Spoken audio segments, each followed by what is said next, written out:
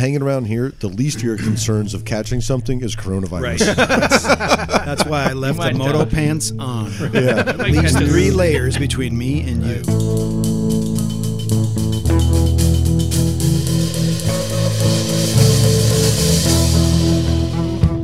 Hey there, welcome to Motorcycles Misfits here at the Recycle Garage in cold and rainy Santa Cruz, California. Truth in advertising. Yep. Hey everyone, this is Liza, and this show is going to be a little bit different than others. Are you going to attempt to be serious? Is that what you're trying to do? Well, you know what? I feel it's important to acknowledge what's going on in the world right now, and how that's going to affect us as bikers and as a community. So we have some things we're going to be talking about later. We're actually going to be talking to Tamar, yes, Dr. Detroit, in the Hez house, who's going to be calling in and giving us some straight facts about what she's seeing out there and the virus. And you know, Tamar's a straight shooter. So you know what? We need to just say we don't often do this. Today is Sunday, March 15th, 2020. Yep. And we are in the middle of the coronavirus. Well, no, hang on. I'm actually pandemic. We're at the beginning. Pandemic. The coronavirus. It's a very general term. It's COVID-19. Yes. So I just wanted to say that because this is also a sort of a diary of our lives. Oh, this sure. Podcast. We rarely say the date. I don't want to date things, but I wanted to date this one so we remember this moment in time. It's like a hip hop song. There's always a date in a hip hop song. Is that? So Typically. Biggie Smalls was big into that, I think. with me here in the studio, it's Knock. What? That was your best intro ever. Just stop. Don't say anything. Running the board tonight, it's Bagel. Wash your hands, people. Exactly. Wash your hands. Soap and water. 20 seconds. Yep. On the classy girl couch, it's Miss Emma. Hello, darlings. And Miss Emma and her army will sort this mess out. Is it an army full of hand sanitizer? It is! And TP! Yes. I thought it was that army of wee men you have running around down there. Oh, then we crabs! Oh, wee crabs. They'll eat it. They're pinching at me horribly. Like cleaning a fish tank. Yes, exactly. And keeping all his clothes on, it's Naked Jim. Hey, what's happening? Be kind to each other. Fucked up world. And we actually have a special guest who just wrote in, is joining us. Tom, is it Medema? Medema. Tom Medema. Rhymes with enema. Wow. Just You put that A out there lifetime of yourself. that, huh? You've listened to But our you'll show, remember now. I was going to say rhymes with Miss Emma. yes. That too. Now I can think of Miss Emma rides with Enema. Miss Enema's wild ride. She likes to root around your butt and get loose afterwards. Oh, no. Something like that. A wee bit of a So, spritzer. it was a little bit different day, I think. Yeah, it was, wasn't it? Nobody showed up. That's what was different. Nobody showed up. Emma and I were alone in the garage most of the day. I mean, a couple of these knuckleheads showed up just to check in and hang out. But There was one bike that came by to do work. later in the day, someone came by, much later in the day. But for the most part of today, I was really surprised. I figured people will still show up. I don't know if it's because of the pandemic or because of the rain, the off and on rain. But either way, It was a quiet day, wasn't it? Yeah. you know, here's I think a word that's going to come up more and more. It's a little bit strange. Everything's a little strange out there. It feels off, doesn't it? And that's the thing. We really don't yet understand how this is going to affect us. But I mean, we are still, today, we're making plans about the quail. Yeah. And then they just announced no gatherings over 50 recommended for the next 8 weeks. And this was a CDC recommendation. CDC. Yeah. Which means the quail's not happening. It means my film festival probably isn't happening. Right. And it means that, well, we're going to get a report later from Daytona Bike Week also, because that was in the middle of the festivities that this came down, or as we're calling it, Corona Bike Week. Right. Yeah, what a weird 3 months to start 2020 off, huh? Yeah, we're gonna times. we're gonna address all that later in the show, because I wanted to return to normalcy for a second, because we had Tom booked to come down before any of this Sure. happened, and honestly, I appreciate so much that you still didn't cancel your plans and came here. So I appreciate that, because you've got an amazing story. I've been talking this up and saying I'm really excited to share the story. We've got a guest coming that I'm really excited to talk about. So, Tom, you are co-founder of Rally for Rangers, correct? That's right. Can you give us a synopsis of what that is? Yeah, their Rally for Rangers began as a side-of-the-road idea in northern Mongolia in 2013. There was a retired park ranger, U.S. park ranger, by the name of Bob McIntosh.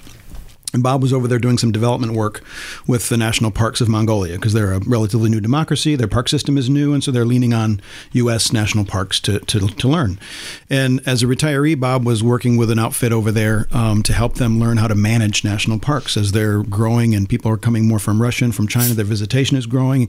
They need to know how to handle it. And so he was there helping them. And so he was working with the chief ranger there at the park and talking about visitor use, about out-of-bounds camping, and about all these issues that we deal with here and they deal with there. And that ranger got a call to jump on his motorbike and go deal with something that some visitor was doing wrong.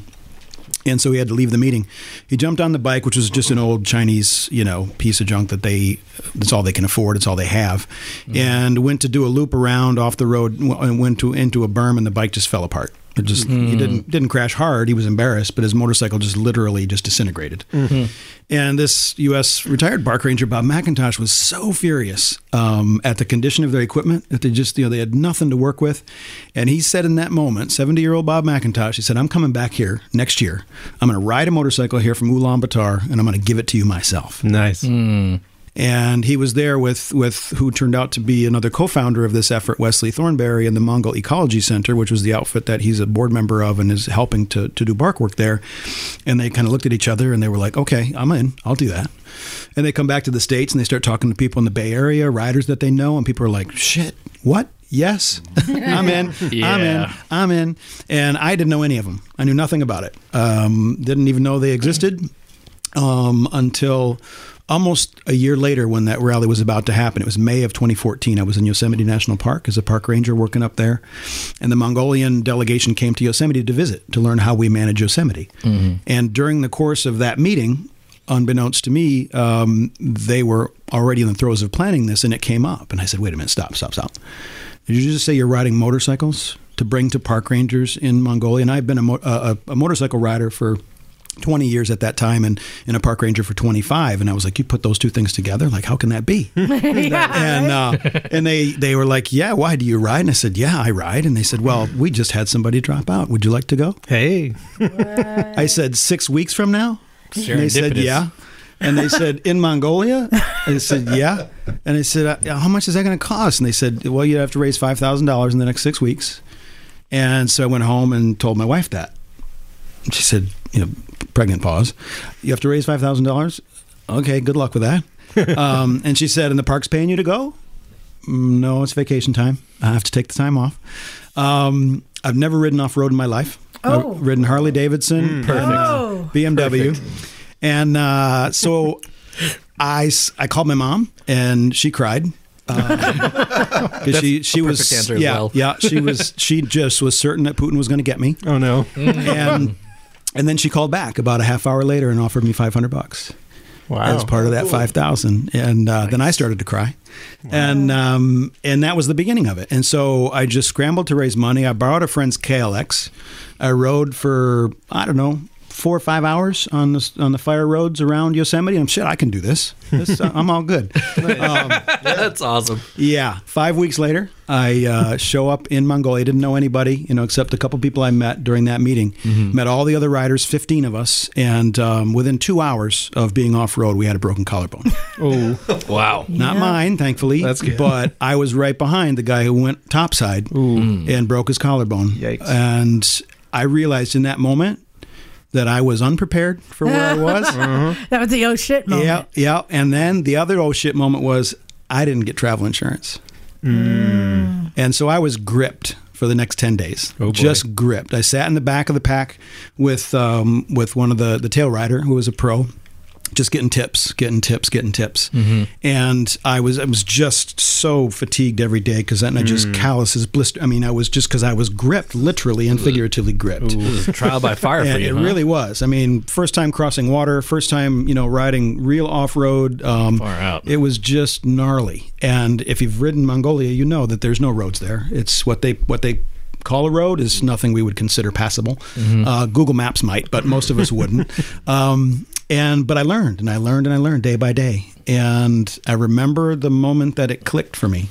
I've been alpine skiing my whole life since I was 2 years old, racing, coaching racing, but I'd never put those things together. And then I was starting to remember Bodie Miller and some of these, they rode motocross and did that sort of thing in the off season. Why is that? The skill set is directly transferable. interesting. And I remember the day that I discovered weight transfer, balance, inside foot, outside foot, peg, all that. Yes, I And know what boom. you're talking about because, like Bettino was saying, point your toes where you're going, and it does start to feel like that. It does. And then, moguls, absorbing. I'd never stood on a motorcycle before. I sat on a Harley and sat on a BMW Cruiser. I only stood up to get off.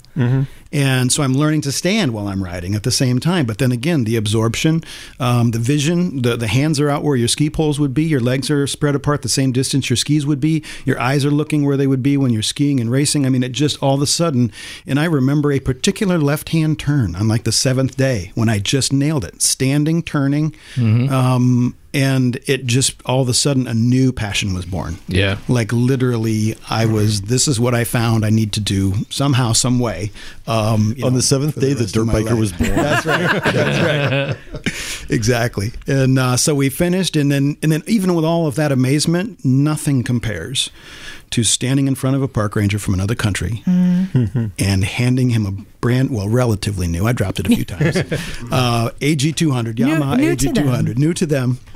To do their job better. They're crying, you're crying, 15 new motorcycles to these park rangers to get rid of that trash they had and combat poaching, do their patrols, all the things they need to do. Like that was the true epiphany of the trip. Well, there were so many epiphanies. You completed a mission, man.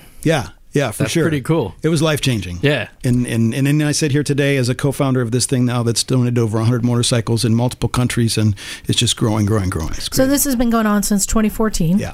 And the thing I love is the Rangers are using it, as you said, to combat poaching, like rhinos and elephants, but also like artifacts and World Heritage Sites. Yeah. Absolutely. Where we went in 2018 to the Altai Tavan Bogd National Park, which is on the border of China, Russia, and close to Kazakhstan, right up in that corner.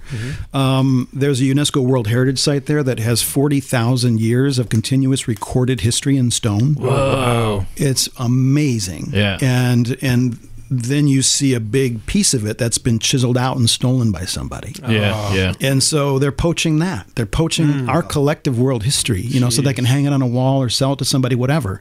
Wow. So it's all of that. And water resources, some endangered fish, the largest trout species in the world, the taimen, if any of you are fly fishermen or women.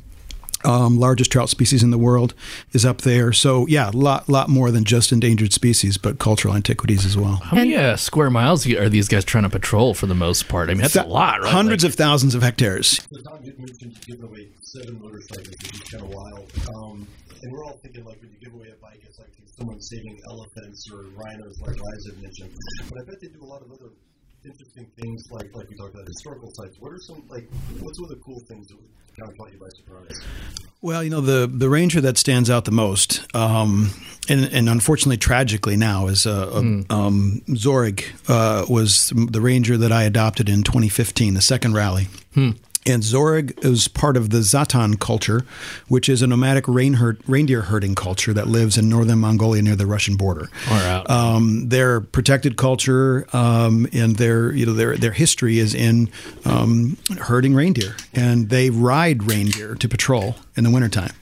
I've never seen a reindeer saddled, mounted, and ridden, but they are pretty hardcore people. I mean, this is southern Siberia, so I mean, it is just rough going, and they use them like mules. They use them for pack animals. They ride them,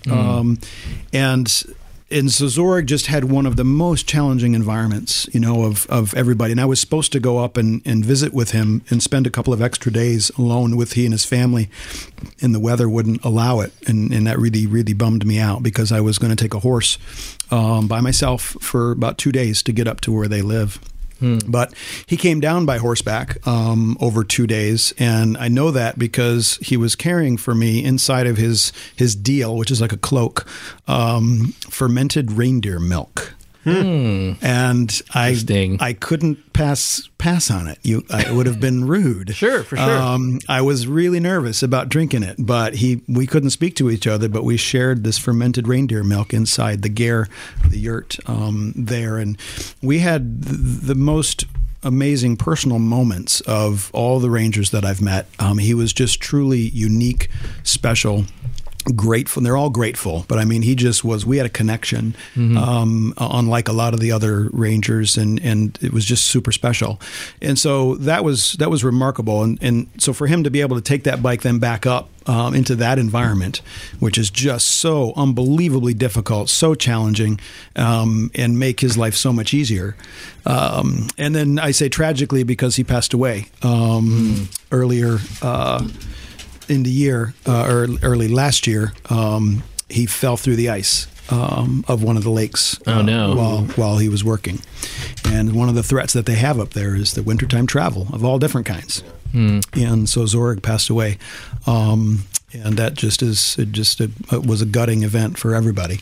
But he was a remarkable human, and it was really, really something to bring him that. And all those are moments I'll treasure of the whole thing for sure, more than probably anything else.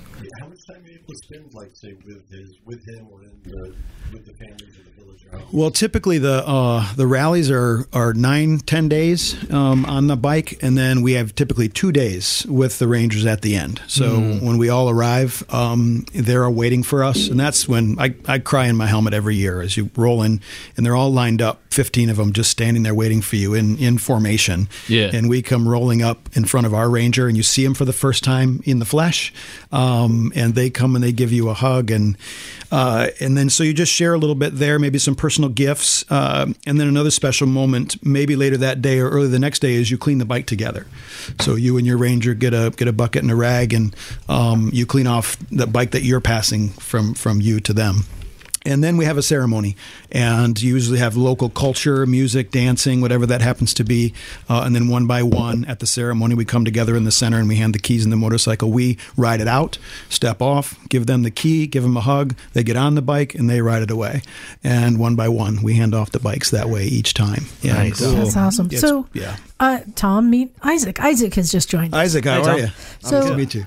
I missed the beginning, but that sounds Tom really is cool. with Rally for Rangers. They're rangers. They go over to other countries like Mongolia, and they buy a bike and they ride across the country, and then they present it to a ranger who gets to keep it to help prevent poaching and stuff. Oh, that's amazing. Yeah, I know. Wow. So I have another question. So your twin gets to make this trip. Now we'll talk more about it. But like, is it something you get to adopt a guy? Like you look like you get to pick this guy or that guy? Or how do you end up? So that's the way it works in Mongolia. Mongolia is our core, and we go to Mongolia every year. We've been adding a second country each year now, but Mongolia is our home base. My partner Wesley lives in Mongolia. He's married to a Mongolian who has founded this Mongol Ecology Center, and so there it's one ranger and one bike. I think I was talking earlier about how in most places it's a motor pool, but in Mongolia it's one ranger and one bike. So that's the country where we actually learn who it is ahead of time. They put up the list and the photos and the bios of all the rangers, and then each rider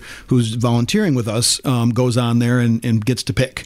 And usually there's only one or two women rangers, and so if we have more than one or two women riders, there's always a little bit of a tussle over who gets to donate woman to woman. Yeah. But yeah, so then you can learn a little bit more about them, get to know their background, and they can get your background. And even in this day and age, as far and remote as they live, you can stay connected on social media now too, which is remarkable to me. Yeah, that's cool. Yeah. I'm kind of curious now. You mentioned following him. I mean, do you get to follow and see what the motorcycle's been up to since you dropped it off? Oh, yeah. How many miles discovered, or what it's thwarted, that kind of thing. Absolutely. And we've got one of the stories we tell in the documentary is two of the bikes were burned by poachers. Two of the bikes up north, they torched the garage that they were in. They didn't go after the rangers. They burned our bikes. And again, what does that tell you? Well, they're threatened by those bikes. Yeah. And how much do these bikes cost? About $5,000 for the AG200. And where are they made? Yamaha, so they're made in Japan. Oh, so these are real bikes. Yeah, we buy Yamahas mostly. Yeah, the Yamaha AG200 is our bike of choice. It's a fascinating, wonderful tool ag bike, fully enclosed self-lubricating chain, tons of rack space, low torque. It's just something that they can really just bomb around on, strap everything they want to. You see some of the pictures of what they trick them out with, yak wool seats and, big hand covers, because they're riding year round, 30 below zero. They're out there on the bikes, patrolling. And this last August, when we went back, we went through two of the areas where we had previously donated bikes. And so we got to see the bikes. They came to see us. Bikes from 2014, the first year, bikes from 2015, the second year, and even bikes from 2017, the third year. Along the way, because we passed all those parks, we got to see those bikes again. I got to see the bike that I brought. That's awesome. And yeah, it just is amazing to see them with just thousands and thousands of kilometers on them. You just wonder, where they've been and what they've seen. And did it remember you? The bike always remembers. So what countries have you guys been going to? So on the side of Mongolia, the first venture we did outside of Mongolia was Argentina in 2018. We did Patagonia. And so we went from Rio Gallegos, Argentina, down to Ushuaia, and back up through Torres del Paine, Chile, and across the border to El Calafate and Los Glaciares National Park, and donated the bikes there. Do you speak Spanish? Wee bit. No, I try to enunciate correctly Spanish. But so that was a completely different ride. No camping. No, home cooked meals. It was steak, wine, luxury. It was a much different rally for sure. A lot of pavement, a lot of Ripio, and lots of 40, 50 knot winds. Yeah, it's just, and on a 200, that was actually a Beta Argentina bike, because the Yamahas we couldn't afford down there because of the import taxes and stuff. So, by the way, I should point out that we do ask the Rangers what bike they want. Yeah. It's not that we want to come and we want to ride a Royal Enfield, a Himalayan, and we're going to bring that to you. Not that we could afford that anyway, but what bike do they want? And so Nepal then was the second country we went to, and that was just this past November. And I thought that Mongolia was the most challenging riding that I would ever experience. No. Nepal was... Epic is overused, but terrain issues, exposure issues, elevation. Yamaha XTZ 125 carbureted at 15,000 feet. Does not want 1 horsepower. So I never envisioned myself pushing a motorcycle uphill at 15,000 feet through 6 inches or 12 inches of silt. Man. A lot of us were doing that, especially the heavier riders. There were a couple of great riding women with us, and we'd be sitting there, pushing, and they'd go like, go riding right past us because they've, the lighter weight gets the bike uphill. Yeah. But we got so fed up. A couple guys, they would come around, and hit the bottom of this silt basin and drop the bike and just walk away. Were you there long enough to experience altitude sickness and everything? Or I did not experience. We were there long enough, definitely. Virtually everybody was on altitude medicine. Yeah. You know, the preemptive, whatever they call that. I didn't take it. I've never had that problem working in the mountains here in the U.S., but a lot of people took it. Nobody got seriously ill. Yeah. We had a lot of people with headaches and some mild nausea and things like that. But we spent several days in the Himalayas up to Lomanthang and beyond, and went up to the border with Tibet at 15,000 feet with the bike. So, but yeah, the deep silt I've never ridden in. I've ridden sand, but silt's a whole other animal. Yeah. In strong winds and 1,000-foot sheer drop-offs on a one-lane dirt track, traffic going any which way. It just was something I could never have imagined. At one point on these trips, do you go, "Holy shit, I'm actually doing this now"? Like I'm here all now. the time. Yeah. No, all the time. I remember the first year, the first rally, the first time I cried in my helmet. Yeah. From joy. I cried other times. Sure. But I'm riding in Mongolia, which I'd never been to Asia before, let alone Mongolia. I didn't even know where it That's was. super Asia. Yeah. And so I'm riding along. And yeah, well done. You are super Asian? A little bit. Okay.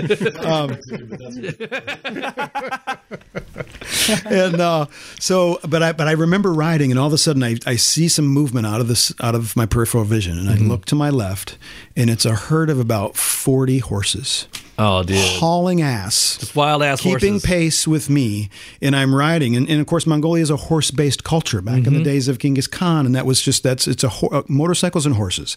And so, they weren't wild, but they were unkept. Right. And so they were running wild, and they were racing along with me. And I just was like, I'm in Mongolia. I'm on a motorcycle. There's horse. I mean, I just was like, it was one of those moments, and you have them on every rally. You're like, how did I find myself here? That's awesome, dude. And the moment for that in Nepal was actually up at 14,000 feet the day that we were heading back down, and when it started to snow. And then there's silt, and there's exposure, and there's fatigue and cold and snow. And in that moment, it was like, what am I doing here? And I'm responsible in some ways for these people. And we had already had one wreck and a broken hand on that trip. And so, yeah, that one was, but you're like, I'm riding in the Himalayas. Like there's Annapurna. Yeah. I'm in the shadow of Annapurna. How did this ever happen? I can't even, I'm looking up on the wall here and I see the Evel Knievel shoes up on top. And that's how it started for me. When I was a little kid, Evel Knievel got me through thunderstorms. And I didn't ride. My family didn't ride. We weren't allowed to ride. I don't want to overly excite you, but if you look down to your left, keep looking down. Keep looking down. Look what's behind there. Does it have the van? No. With the jump attached to it? Not the van. Oh my God. But it is the stunt cycle with action figure. I had. I jumped it so much his head flew off. And I had the van and the ramp on the back, and it's That's awesome. I don't have it anymore. Oh my God. Yeah, right there.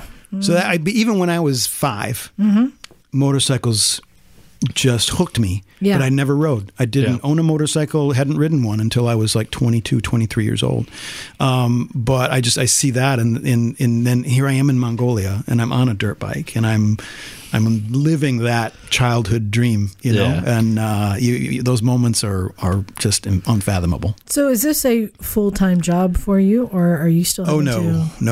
You have a jobby job. I do have a jobby job. Yeah, an important one, I think. And I'm an associate director in the National Park Service in Washington, D.C. Oh, that's kind of big time. I'm responsible for policy that is over all of the interpretive, educational, and volunteer programs for the national parks in the United States. So, Jim, does that make him like your boss's boss's boss's boss's boss?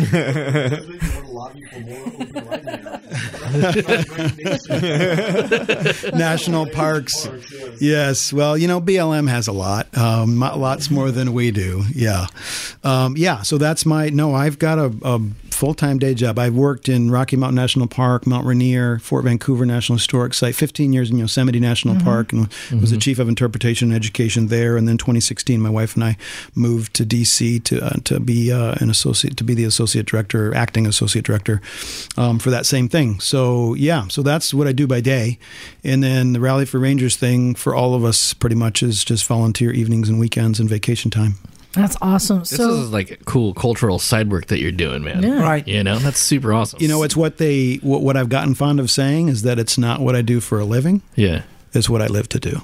Yeah. Now, sure. You guys did a cool little thing, too. Looks like you had a film crew with you? We have had film crews starting in the second year, and they've progressed year to year. And so the last 4 rallies, we have been joined by Fisher Creative. And we had an incident back in June of 2018, and we lost our projected film team like 4 weeks before we were to start the rally. And we were just gutted. We didn't know what was going to happen. And just serendipitously, one of our previous riders was on a photo shoot with this company called Fisher Creative out of Jackson Hole, Wyoming, and they were shooting a car commercial in Mongolia. And they crossed paths with our team, and they heard what happened, and they just said, "We'll send somebody."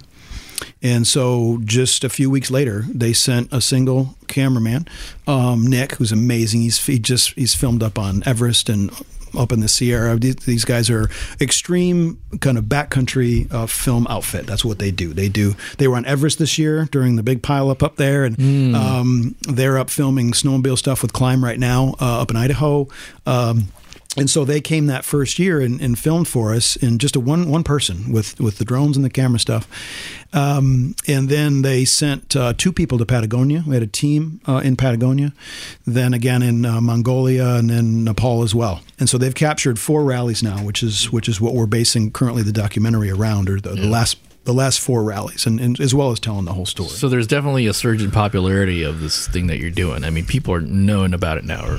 It is starting to get out there. It's amazing when I go to like this weekend up at Adventure Days, I would bet that maybe 10% of the people up there knew who we were. And so there's still a lot of work to be done. And again, because it's all evenings and weekends. We still only have 1,500 followers on Instagram and, a modest Facebook following. And we still just get enough riders each year to go on the rallies. We don't have huge waiting lists. But we will, because the more people hear about it, they're just like, "What? You can do this?" Yeah. So, how are people going to hear about it? Because you have a Kickstarter, and I want to give you an opportunity to talk about that. You have a Kickstarter to finish the documentary. That's right. Which will let so many people know about this. Yeah. And actually, you have a really well-edited trailer that's like 5 minutes. Yep, 2 of them. That explains, here's what's going on. That's right. So how do people find out more about that? Yeah, I mean, all people have to do right now is go to Kickstarter and just search Rally for Rangers, and it'll pop up. We are in the final week or so of the campaign. We set an initial goal of $25,000 for post-production. So Fisher Creative has donated, I don't know, $100,000+ worth of value in what they've done. We've paid for their travel and a modest stipend for each trip, but I'm sure you guys know how much it costs to make a feature documentary. It's pretty astounding. And so they've contributed a ton. And so we're trying to get money to finish it, to get post-production work done. And $25,000 is a bare minimum, but on Kickstarter, a lot of people said, "Ooh, that's a lot. $25,000 for your first ever Kickstarter, that's a lot." And it was like, okay, but we can't do it for less than that, so let's just go for it, And so I watched a bunch of YouTube videos and listened to some blogs and did some research, and I should have started 6 months ago, but I didn't. And yet here we are. We hit our $25,000 goal last week. Congrats. So it was unbelievable. World's going to know about it, huh? So, and now we've added a stretch goal to 30,000, because the more we add, the more minutes we can add, the more stories we can tell. We'd love to blow it out of the water and double it, but then we're also looking for feature sponsors, and that's the other thing we haven't hit a home run with yet. Like, you would think that there would be somebody out there who'd want to sign on, formally. No, there's no any federal money in that. I can guarantee you that. You ever thought about doing a web series on YouTube or something like it? Maybe that'd be, Yeah, we've talked about this because it's fit for a docuseries. Yeah, for sure. You could do a piece on the animals. You could do a piece on the Rangers. You can do a piece on each rally. You can do a piece on the women. You can do a piece on, all sorts of different ways to I'm cut really it out. surprised Yamaha themselves aren't jumping on this, because they're very, very proactive with advertising and always have been. And seeing as you're exclusively doing the AG200, I would have thought Yamaha's an obvious Yamaha choice. America, if you're listening. Yeah, well, I know Throw they us a are, bone 'cause they here. listen to the show. Yeah. Yes, well, we've been trying. Lots and lots of phone calls, lots and lots of unanswered emails. Yeah. It's one of those things where we have had support from Yamaha Japan, particularly on the 2015 rally. They sent one of their staff with us and bought one or two of the bikes and helped out there. Yamaha USA is a little bit less, because we're not doing the rallies in the U.S. It's a little bit harder sell there. But you'd think, again, I've been trying to catch this, hashtag blue is the new green. And, for it's a green effort. How many motorcycle environmental efforts out there? There aren't a ton. And we're the only one doing this for sure. And to use a bike and to sell a bike for the purpose of protecting this environment, when so many people have the misconception that motorcycles are consumptive and destructive, they've not traveled, they've not been on them, and they don't know the answer. So we hope to find that feature sponsor as well. But this has been through, $50 donations, $100 donations, $500 donations, and then our friends at Moscow Moto, Climb, Senna Bluetooth, Lecky Poles. Like, we've gotten all these amazing donations of gear to put on as rewards on the Kickstarter. So people have gotten some really cool stuff. And then we're also added in some of our photographer. We have Phil Bond as our photographer, the rally photographer. So stills are also incredible. And so we've got his photo book available. And then for the $1,000, we've only had 2 people at the $1,000 level, but we are doing a personalized Mongolian scroll. It's, you can see it on the Kickstarter campaign, but and then one person at the $5,000 level, but you get an executive producer credit at that level, and so we did have somebody jump in at that, and that's a game changer, for us to get that kind of a donation for Kickstarter.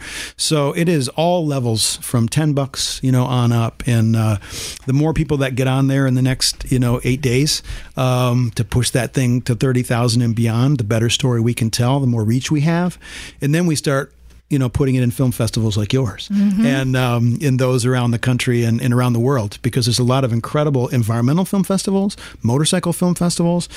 So many people would be tickled by this, I think, and really want to support it. I agree. I want to let you know that I went on there and we contributed today. We did. You did? All right. Yes. I've been off the grid all day, so I haven't even checked yet. Bless you. I jumped on that bandwagon. That's awesome. I'm checking Thank it out you. on Instagram right now. So the Instagram page is Rally for Rangers, and check it out. The pictures are wild.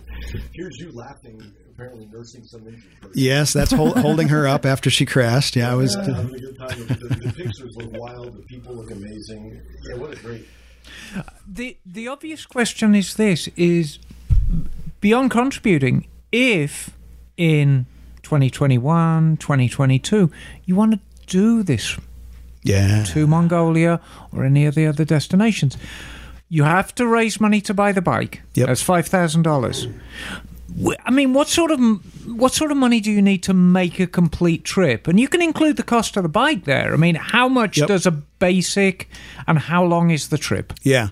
Well, to answer your first question, you could ride this year because we have 1 seat left for Mongolia, September. Oh. We have 1 seat left for Bhutan in November. You managed to get into Bhutan? We did. That's fucking hard. And they waived the tourism fee. Wow. Right.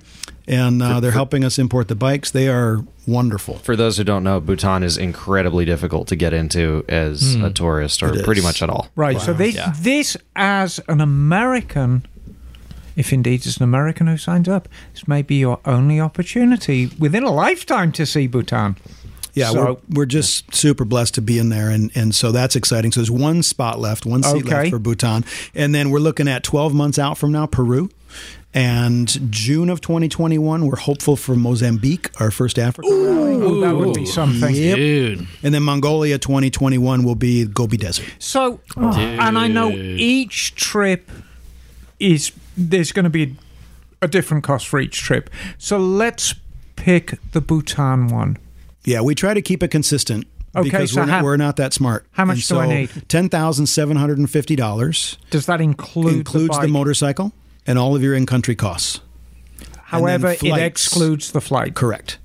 Yep. So depending, because people come from all over the world to do this. We have riders from New Zealand, Australia, Canada. We had an Israeli join us. Amazing rider from Israel joined us in Nepal, and so they come from all over. So the costs are variable depending on where you're coming from. The other striking thing I noticed going through your Instagram page is how many women do this. Yeah, and a growing number of women as well.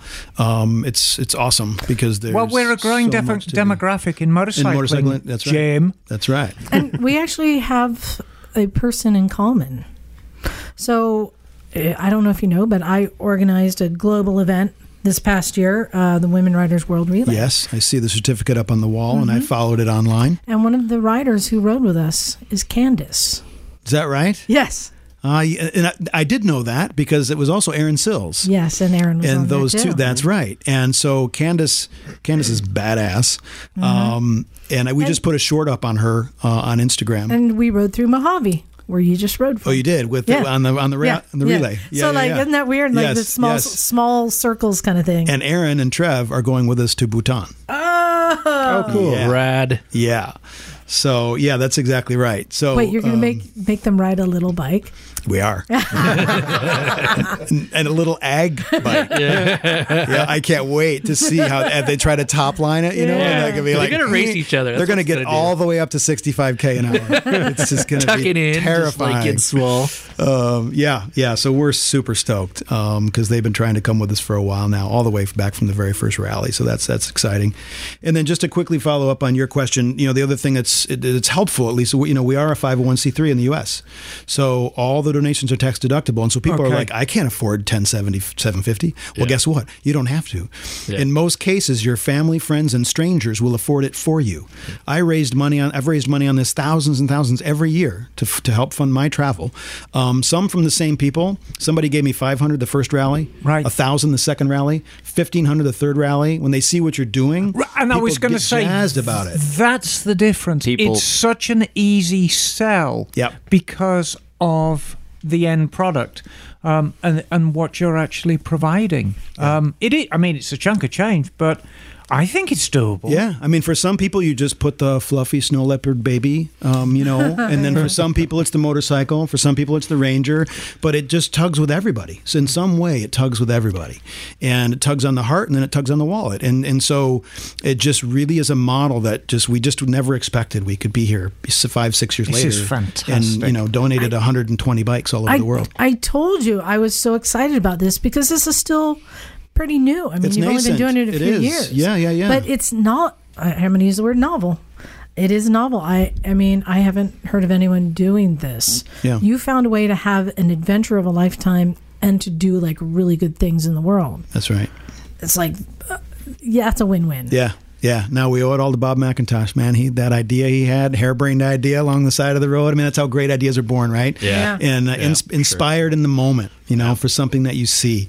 And the way that it's catching on in the motorcycling world and in the environmental community. And it's something. So I'm getting goosebumps right now just thinking about it. So real quick, you said you're riding cruisers. That was what I was riding. What's in your garage? I have an now? F800 GS in the There garage it is. now. Yes. What year? It's a 2014. It's a great bike. It's a great bike, and I didn't have one for at least 3 or 4 of these years. When I rode the first rally, I didn't have a motorcycle, and so the only bikes I was riding were for 2 weeks in Mongolia. I wasn't riding in the States. Oh, I rode 2 weeks a year in Mongolia because I didn't have my own bike. So this is like definitely a wild hair up your ass kind of thing. Yeah, I'm just going to do this. Screw it. Absolutely right. That's awesome. They basically just put a bunch of log poles over the thing, and you rode along this bundle of wood logs. Oh my God! Yeah, in line with the logs. That was a bridge. That was a proper bridge. You had your feet down the whole time, yeah? No. And then there's the suspension bridges in Nepal, which are 2,000 feet up. Those trekking bridges and all of that. So, Did you take a motorcycle across a suspension bridge? Yeah. Yeah. 5 at a time. Bagel and I have done the bridges in Pakistan, but Bagel trumped me because on his, they had a concrete truck broke the bridge and it was suspended by just one line, and they still carried their scooters across. Yeah. Well, we kind of pushed them over what was left of the bridge, and then we still had to do a water crossing. And trying to do a water crossing with 8-inch wheels is really tough. Yes. Yeah. That's nasty. Especially when your entire motor's underwater. Pretty much. Right. Yeah. Did you have a little like kind of scooter snorkel? No. I mean, it's sealed on the bottom, but it just, it didn't work. Hilarious. Well, one of the stories from 2015, what we call the Island of Despair. We were climbing up over a pass, Jigleg Pass, and we got to a river that had swollen. It had been raining for days, and they weren't sure, and we got to the river, and sure enough, it was way too swollen to pass. There was no way to get across it. And so we sat for a minute trying to figure out what to do. And in the time that we sat for a moment figuring out what to do, we lost our exit route to water as well. Oh. So we were on a patch of ground that was maybe as big as a football field. For dang. 2.5 days. We set up camp, we hunkered down, and we just waited for some of the Rangers to come. An ark? We were waiting for the UAZ vans to show up. Those Russian UAZ vans, they look like toasters, green and gray toasters. And eventually they came, and the water receded a little bit. But yeah, we ran out of things to do. That could have been really bad because that little patch of land could have been flooded. It could have been. It was a fairly high patch of land, so it really wasn't at risk. Okay. But it was something that all of us still talk about. And then they got the UAZ vans across, and the Mongolian Rangers literally carried the bikes across, and then they put some in the back of the UAZ, and we got them across, and we kept going. Wow. But the Island of Despair, everybody talks about that. This last year, it's the ferry. We showed up. The ferry captain didn't show up. And so it's just a water force ferry. I don't know what you call that, but you use the current to get across. And we're like, we can figure this out. We don't need the ferry captain. So we put 6 bikes on the ferry, and we get it unhooked, and sure enough, it starts to flow across. It's a little bit difficult because they're not able to navigate. And one of our guys, former Navy, and we're like, dude, you can't figure this out. And then we got halfway across and realized that the ferry was locked underwater to a cable, so you couldn't steal the ferry. So then they had to navigate back. We spent a couple hours trying to pick the lock, unsuccessfully, finally set up camp. Ferry captain showed up the next day. So what we tell everybody on every rally is adaptability, flexibility. Shit's going to go wrong, and bolt you cutters. have to go with it. And bolt cutters. Big ones. Yeah, exactly. So remind people how they find out more about this. Yeah, well, we are at rallyforrangers.org. That's the easy way. We are on Facebook at Rally for Rangers. We are on Instagram at Rally for Rangers. We are on YouTube at Rally for Rangers. And right now, before you go to any of those places, you go to Kickstarter and you search Rally for Rangers, and you take a look at the 5-minute women's edit that we have up there. You cry with them, and then you make some kind of donation, any kind you want. There's amazing rewards up there still, and we would love to try and push that number back up over 30,000. All right, just to be straight, so you can help support the documentary. You can join a trip. Yep. Can you also help sponsor a rider? Sponsor another rider by donating. Absolutely. You can spread the word. As we've talked about, so many people still don't know about us. Tell other people. Tell your friends. Tag them on our Instagram and like that. We just need to continue to grow, because then more people find out about it. We get more riders signed up. We get more motorcycles to more Rangers. More people have a great time. There's nothing bad about getting bigger. Well, yeah. And so all of those things are what people can do. It's not just about donating money. It's not just about joining as a rider. And again, anybody can join as a rider. You just need 3 things. You need the ability to raise the money to do it. You need to be able to take the time off of work, because it's a minimum of 2 weeks off of work. And you need the chops to be able to ride, Mongolia and elsewhere, because we've got to check people out. And so fortunately now everybody has video, so we can watch you ride. Because early on it was hard to know. We didn't do that. Yeah. And we had a couple of situations where you got somebody over there, like I was one of them. I should never have been invited on that first rally. Thank God I was. But we got to check the quals, because because it's dangerous, and we've broken bones on almost every rally. And that's a selling point. Hardy souls only. That's right. That's right. And maybe not almost every rally, but enough to again, be mindful when you're riding a motorcycle in this kind of conditions. Things happen, and it's an amazing adventure. It's incredibly rewarding, and we want more and more people to get involved. Well, the good news is within the next 24 hours, a few thousand people are going to hear this message. Woo-woo. So hopefully, little step further. Yep. That's right. Imagine if every one of those just did $5 on Kickstarter. Yeah. Mm-hmm. Holy cow. Yep. That's a lot. Tell them we sent you. That's right. Well, and there's some good perks in there, too. There are some good perks. It's not that hard to make a Kickstarter account. Yeah. Right. No, and you can do it as a guest. You don't even have to formally sign up. You Sweet. can, I'd rather you do it. I think that's what stops a lot of people from donating. They're like, I don't want to make another account. I don't want to give away my. If you can do it as a guest, that's absolutely easy. And then if you don't want to, you can go to rallyforrangers.org and just straight up donate through PayPal and just say, please put towards Kickstarter, and we would take that too. Cool. You take it all. And if you see me on the street, you can hand me a 20. I take that too. Up at the Adventure Days, and I want to give a shout out to Rawhide because they hosted us, they comped us, they donated 2 adventure weekends, $1,000 each, that we got rid of on the Kickstarter quickly. And then last night they let me raffle off a bottle of Mongolian vodka that I brought back. Nice. Ooh. And hundreds of dollars came in with the Mongolian vodka. So that's the thing about the Mongolian vodka is that if you manage to finish a rally without your bike hitting the ground, you get a bottle of Mongolian and nobody's vodka. gotten one yet. There have been a few. Each year, there's typically at least one. Nice. I don't know that we've had any rallies that had 0. But we've never had more, I don't think, than 3. So it's pretty amazing. We had 1 in Nepal, and that was my partner Wesley. He did not go. He was the only one who didn't go down in Nepal. So anyway, the Mongolian vodka is something special too, and it's there every day, all day while you're riding, and we have to avoid it like the plague. Sorry to make that analogy today, but I mean that is a ubiquitous drink over there for ceremony, for meals, for lunch, for dinner, for after dinner. Yeah. It is the traditional drink, and so you I find myself sticking my finger in it and kind of offering it to the 4 winds, which is one of the ways that you can get away with not having to take a shot while you're riding, because they'll meet you at the entrance to every park. It doesn't matter if it's 9 a.m. or 4 in the afternoon. There's vodka and silver bowls to drink it out of, and so thankfully there's a way that you can honor it without actually having to ingest it. Although we ingest plenty of it over the course of 2 weeks. Well, What's it distilled from? Yak milk, some of it. I was literally going to make a joke about that. I was like, no, it's not. It's definitely made from like potatoes or something. Milk vodka. I was going to say horse milk, but fermented mare's milk. Yeah, didn't you and Charlie drink like milk beer and the testicle stew? Oh yeah, yeah, I remember that one. Yep. Yeah, they were wimps about that. That looks great. Yes. Well, Tom, I wanted to thank you again for coming here.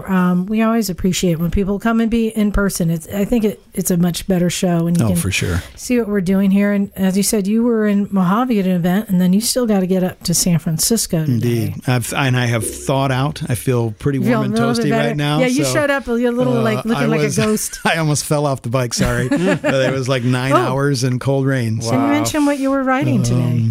Today I was on the Africa Twin. Yes. Lowrider Africa from my friend Wolfgang at W. Give them a shout out. Yeah. Amazing people up there in San Francisco. And so I get a bike from him every time I come out. Great. And this is the first time I've been on the Twin, and I love it. It sounds badass. Yeah. Is it as tall as Shout out to Gwen at W. No, I can sit flat-footed. I love it because my GS is way up high, and that thing is low ride. I like it. It's lower. Why is yours so tall? Because I'm big. But did you change the suspension? It's the tallest bike I've ever sat on. It's insane. It's like a 40-inch seat height. So I wanted to give you an opportunity. You're welcome to stay with us if you want, if you want to hit the road and get up to San Francisco. I think I need to. Yeah. My body's still on East Coast time. I'm 3 hours, and I don't want to be sleepy on the bike. Be safe. Yeah. I would love to hang out with you, though. I need to come back here and just hang over in the corner. Yeah, please do. So, yeah, please do. You have an open invite. Thank you. But yeah, thank you for coming. Rallyforrangers.org. That's right. You guys are doing awesome stuff, and I already put a link link to the Kickstarter. Awesome. Thanks for contributing. Yeah, no problem. I look forward to one or more of you joining us on a rally in the not too distant future. Man. It's very tempting. So thank you all. Well, good. Thank you very much. Appreciate it.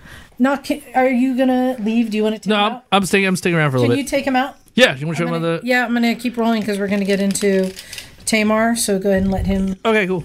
Is in the garage? He's in the tent. Be real careful on 17. There is stuff in the garage, yes. Okay. So you have to get the do we need to unlock the garage? Highway 17 is... What's wrong with 17? It's just a, it's generally it's wet. Scary road if you haven't done it before, and it's wet. Okay. Yeah. And also, there's a lot of chippies out right now. I just came over it. Yeah. We can. Yes.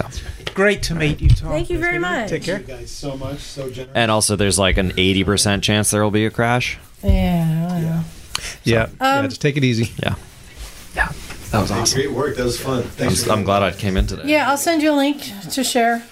How long usually before you put it out? Tonight. Oh, great. It's going to happen tonight. Yeah, so follow up. The joke is our show is the favourite Monday morning commute for a lot of people. Yes. Yeah, and I'm going to add that to Is that what it says? Yeah.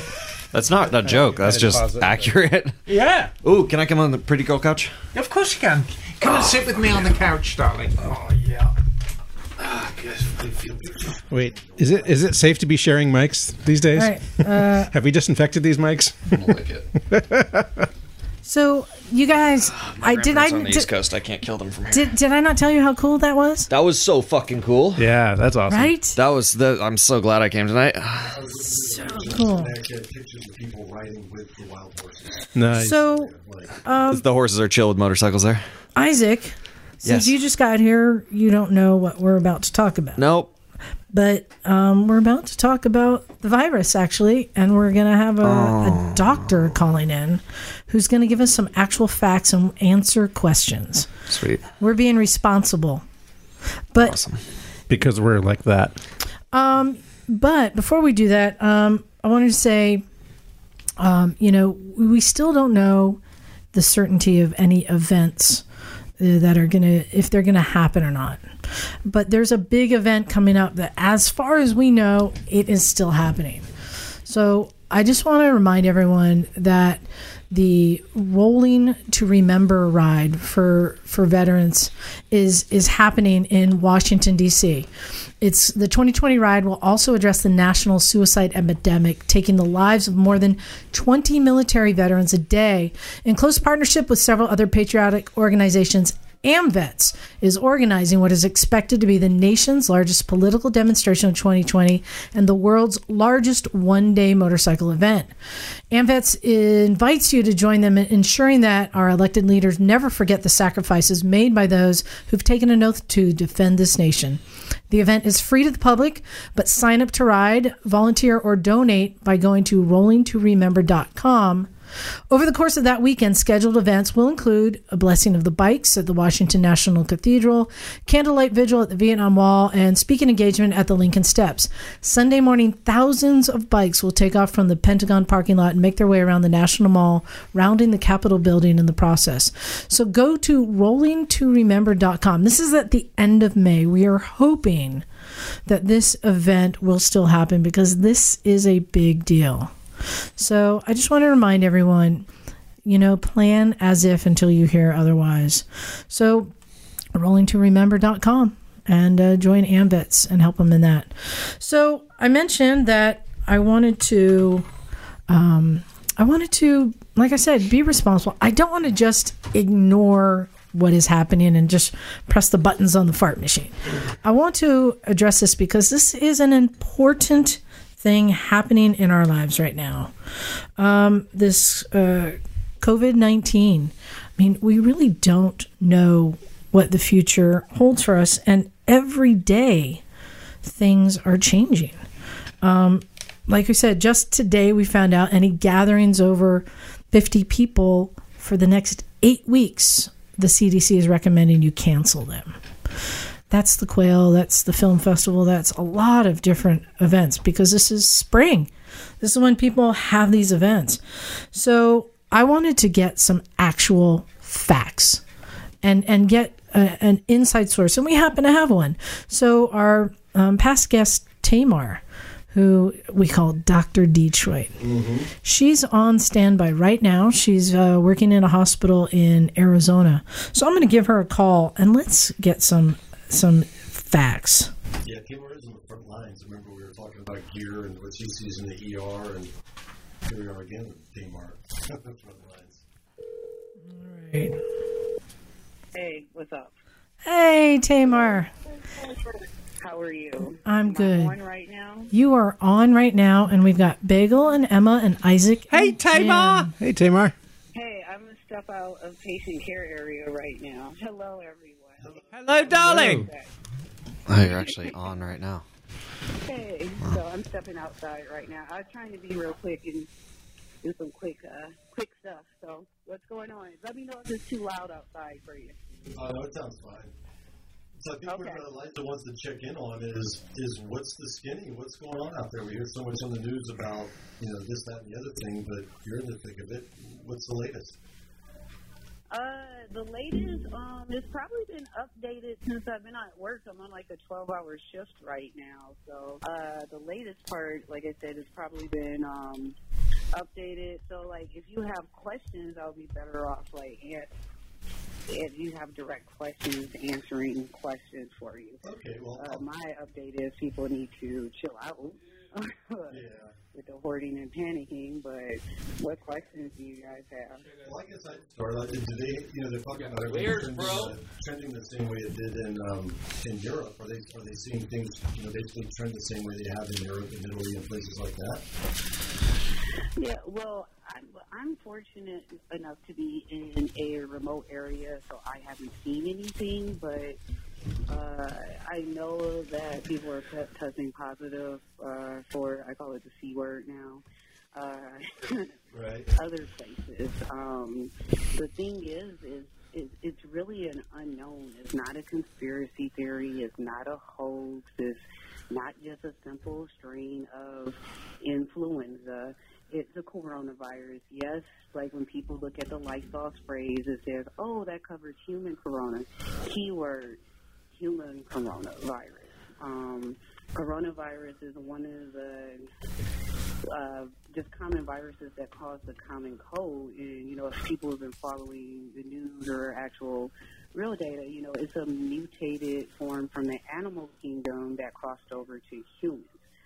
So basically, keeping it real, like, we don't kind of know. Data is coming in, like, when I say almost hourly, daily, as far as to what's going on. We know it's virulent, which means it's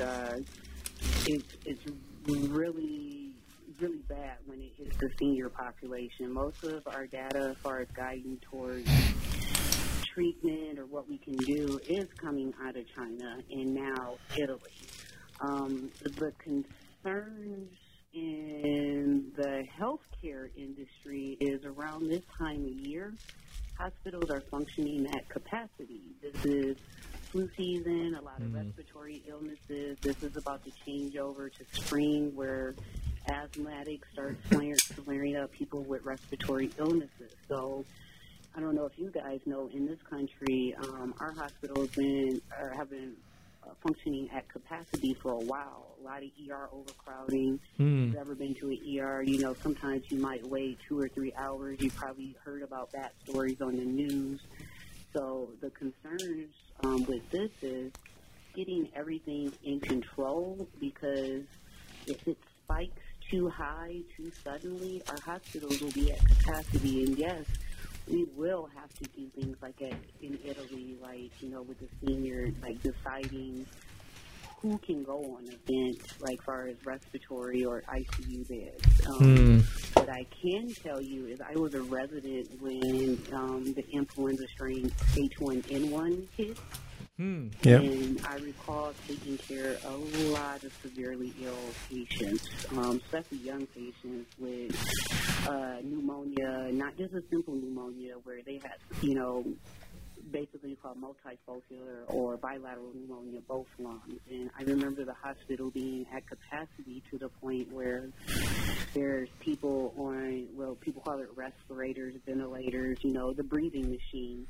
that were being held in the ER, because there were no beds in the ICU. But I was fortunate enough to be at a facility where they had enough staffing at that time where they could send the nurses down, and they would order the ICU docs or residents to manage the patients in the ER. But that also still took up space in the ER. So right now there's a lot of unknowns. It's still, yes, the hand washing. I didn't realize that many people didn't know that they needed to wash their hands. Mm-hmm. It's like anything, you cough, you sneeze, upper respiratory viruses spread through droplets, which is, stuff you can't see when you sneeze. The unknown part about this is now people are getting infected or testing positive that have had no contact with anyone with international travel. So, like, as far as the ER standpoint, nurses we're not scared or anything. We don't have the space or capacity if there is a high surge in people infected. Right. It will overload the hospital. And also, we do not have enough masks and gowns. There's a national shortage. Like I said, I'm fortunate enough to be in an isolated area. I love where I work. I'm not stressed, but I actually kind of cried a little bit the other day because we are getting prepped. We have limited resources anyway based on where I'm at. I was basically told that I would need to reuse gowns and masks because we don't have enough. Jeez. The testing stuff, unless stuff changed today, just anybody, you can't go get tested if you have symptoms. You have to meet strict criteria. And then it still needs to be approved by the health department. So you can't just roll up, I got the sniffles and I want to get tested. Yeah. Yeah. And I wanted... Social isolation is what everybody's advising because of, one, out of other countries, when they did the social isolation, they're still having infections, still having deaths, but a decrease in the amount that people are socially isolated. And people review history with the Spanish flu and all that stuff. There were certain communities that isolated themselves, and I don't even think they had anyone infected. Yeah, and people, running around hoarding stuff. I don't even get the hoarding stuff. People acting like it's a zombie apocalypse or something. Yeah, and Tamar, I wanted to just reiterate what you were saying earlier about how this is really about containing the spread and slowing the spread so that we don't have that spike. I think it was the Washington Post just put out an article that I think is not behind their paywall, thankfully, that has a number of graphs that show the amount of cases that can build up very quickly if the spread is not contained, and so what we're dealing with is really a running up against the limits of our resources in terms of healthcare to deal with this, and also another factor to keep in mind is that if the virus spreads faster and to more people more quickly, that's also going to affect healthcare professionals too. So then that was going to even reduce the capacity that we have available now. So and also you reduce your staff capacity too. Exactly. If you're a physician or in a healthcare facility, basically, if you get the sniffles and you've been in contact, they want you out. Okay, you got to understand. Nurses are stressed out anyway. Hospitals are understaffed. Nurses are underappreciated, and I'm the ER physician. I'm on the front line, but the nurses are there on the front line because they're doing the most interactions with the patients. So people are being told, and trust, there's people saying, hey, they got to go home and be quarantined. One, they're losing out money. Not everybody has the funds. I don't think disability insurance covers that.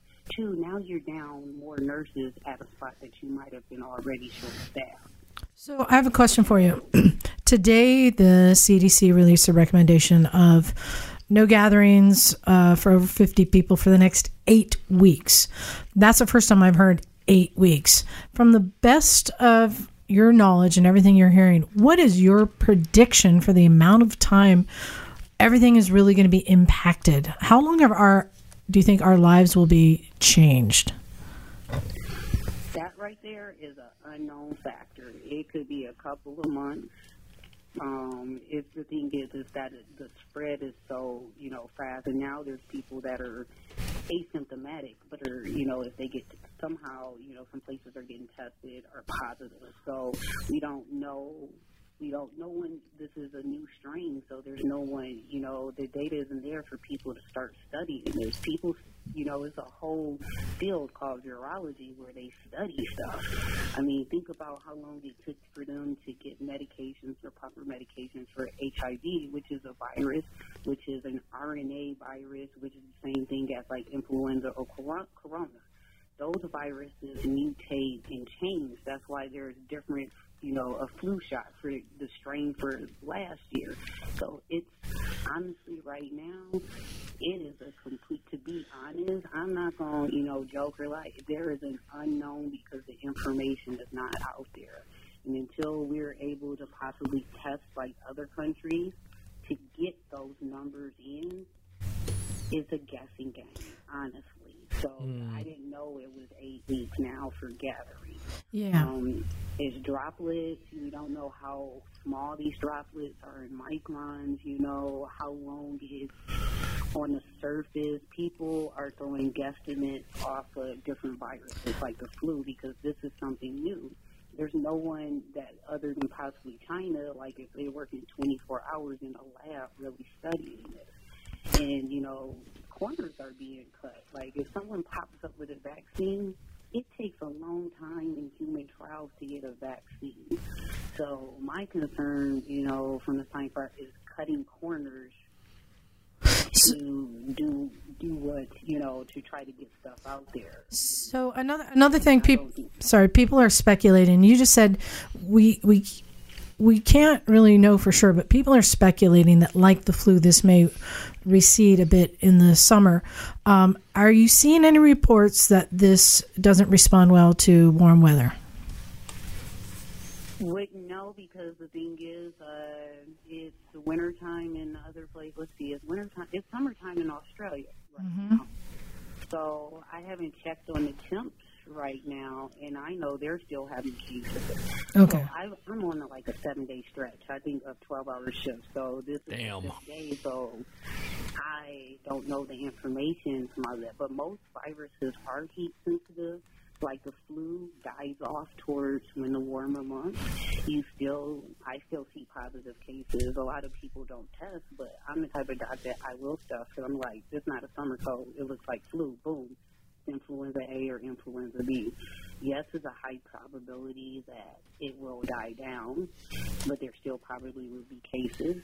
And then, like any flu, or any virus, it will probably mutate and be a different strain that pops up in the fall time. So, Tamar, I had a question. So we would like to get this contained and get the, level down, get the data, and maybe, a couple of months, that we might still see that.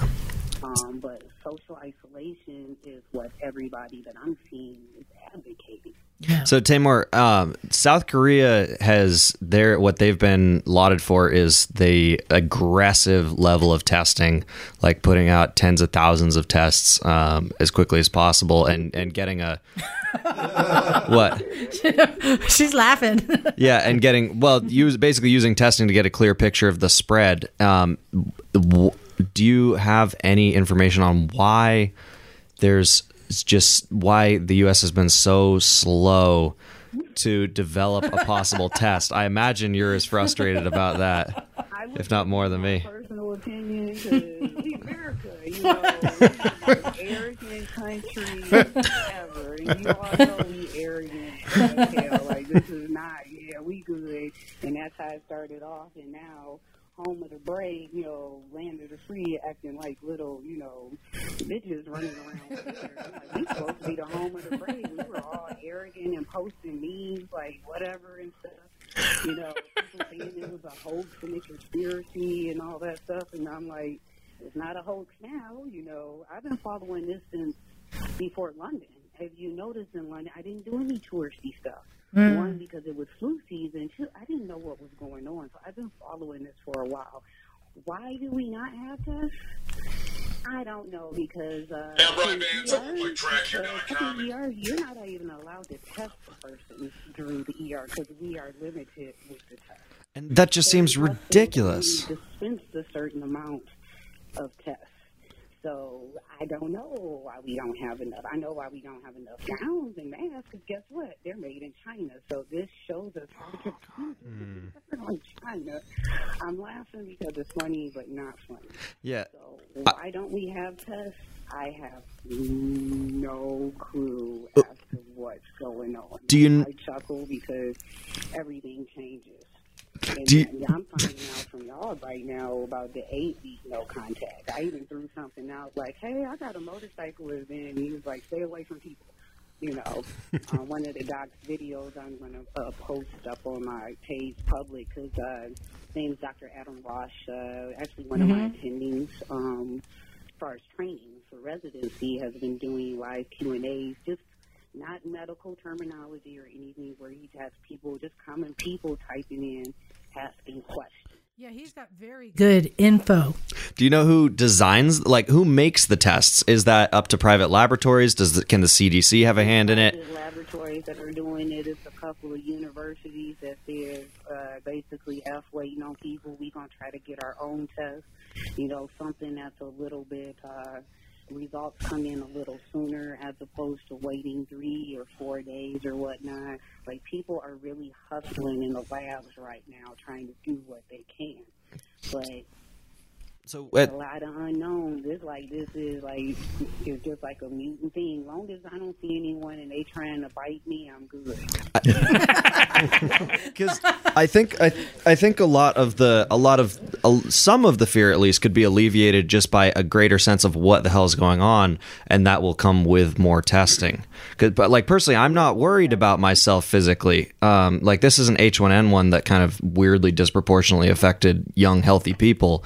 Like, I'm going to be fine if I get it, but I'm worried about, like, affecting other people. If I'm asymptomatic and spreading it, that's horrific. But you have to worry because you could get it. You could give it to me. Exactly. And I live next door to my dad. Exactly. Who is not in a fit, doesn't have good health. And I'm just now kind of realizing my dad may not be coming out of his house for the rest of the year. Yeah. So that's what I'm saying. I'm not concerned for my own health, but my grandmother can't even get vaccines because she's immunocompromised. So like, thankfully she lives on the East Coast and there's like in the woods, so nobody's there. But I called her and I was like, hey, you aren't going to leave the house for a while, correct? And she's like, yeah. Like, I did that with my grandma. I heard you were trying to go on a grocery shopping adventure. I wasn't concerned about her that much, but I was concerned about her going to the grocery store with people acting like idiots. So this is the time round to collectively, we need to protect our seniors. I mean, think about it. We have a large elderly population because the boomers are still out skydiving and doing all types of stuff. Sure. But they also have health concerns. And it's not just the elderly, it's people that are young that might have a heart condition or a respiratory condition or not the best immune system. And from my understanding, what I saw, there's a couple of cases of people that have been young. So you don't know what the viral load is. You know, viruses shed, you know, like I said, and sometimes a virus can shed and a person be asymptomatic for weeks or maybe a month. So speaking of the elderly, Miss Emma has a question for you. Well, no, that is that was low. Yeah, that was a low blow. Low. Here's an interesting. Hello, Tamar, darling. It's so nice to talk to you. Here's an interesting tidbit for you. I spoke to my brother in England this morning, and my mum, who is 91, and in relatively good health, or is in gooder health as a 91-year-old can be, has taken the steps. She is not leaving her apartment now until September. And she's arranged for all her food to be brought in. The British Health Service has arranged for a physician to come in and check on her and all the other seniors on a regularish basis, but that's how it's going to be in England. And I originally had planned a trip next month to go and see them, which is obviously off now. But these are the steps they're taking in England, that Mom is now basically a prisoner in her little apartment for the next 6 months. So, hey, I got a question for you. Emma is due to fly in the next, is it month? April 1st. Do you recommend she fly to the UK? Fucking no. Here's the thing: anything can change in the next. Absolutely. Now, that's the thing about this is the unknown factor. You know, this could die off in 2 weeks or whatnot. Right. Or it could just keep going like wildfire. What I've said to all my friends, as of today, I am still going. And legally, I can still go, and I'm an American citizen, so I am allowed to travel to the UK, and I will get let back in. But that's the information based on March the 15th. My final decision I will make on the Friday, the last Friday before I leave, which I think is the 27th, which is 4 days before I travel. And if I'm still legally allowed to travel, and British Airways are still providing the flight, I'm going. I'm gonna jump in. I'm gonna go. Well, Tamar, I want to wrap this up, but I want to say the one thing I'm still holding out for, and I hope you are too, is AMA Vintage Days in July. Oh yeah. Oh yeah, I still got a motorcycle ride planned at the. There you go. I would have to leave Detroit to head there. I mean, but I'm still planning on coming to Vintage Days. I might be able to find me someone selling a used dirt bike there. Hell yeah. Do that shit. Nice. So, and I'm thinking there's enough mud and alcohol there. I don't think the virus could survive. Anything, somebody might, if it's like Sturgis, so it might be chlamydia or some syphilis. Oh no! Oh man! Well, I want to thank you for coming on, and certainly keep me updated. I know you've been sending me some messages of what's going on. So, yeah, keep in touch, and maybe next week we'll get another report from you. Yeah, and like I said, I can send you, because I did talk with that doc. He gave me permission. Like, you can give people my name, because it's, well, you know how it shows up on Facebook. I don't go by any special names. And what I'll do is put, because he did 2 live talks, and he's actually been on the news station at home to discuss the stuff. And he's not using medical jargon. He's answering questions from just regular people, you know, their concerns, like, I have a baby, I have this. So it would be a good site where people can listen to, and it'll probably be questions that some of your audience have or some of you guys have. Yeah, if you want, you can post that on our Recycle page. Oh, I can? Yes. Okay, sweet. Yeah, share it to there. And to all our listeners who this is the first time they've heard of Tamar, and they don't know who she is, she's legit. So she's the real deal. ER doctor from Detroit. You are as real as it gets. Detroit, Tamar. bitch! I don't know. I humble myself, and I will ask someone to help out. Nice. Well, thank you very much for calling in. What's up? That was knock. Thank you, Tamar. I will stay in touch. Thanks, Tamar. Okay. All right. You guys be safe. Wash your hands. Will do. All right. All right. Take care, Tamar. Thank you, dear. Be safe. All right. Talk to you soon. All right. Bye. Okay. Bye. Hey, you know what, Liza? What? I've got a roll of toilet paper. And I'm willing to exchange it. What do I want from my roll of toilet paper? A Versus. If anyone's got a Bentley or a small house in suburbia, I will give you my roll of toilet paper. Well, it's Quilted Northern. we got another guest who I'm about to call now. So Toilet paper vendor? actually, no. And this is kind of interesting. I was talking to him earlier. So I mentioned, we don't know the fate of a lot of these gatherings and events, right? Well, Daytona Bike Week started last weekend before all this really hit the fan. and it was going strong.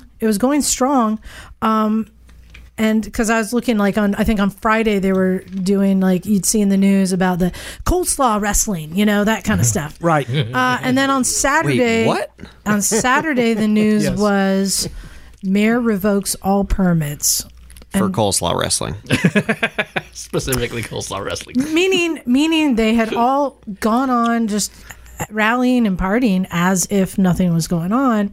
But then on Saturday, the mayor pulled permits, canceled all concerts, vendors, everything, told them all to go home. So we had a misfit in the field there all week, and he's going to give us a report of what it was actually like at Daytona Bike Week, or as they're calling it, Corona Bike Week. So let me give Zach a quick call.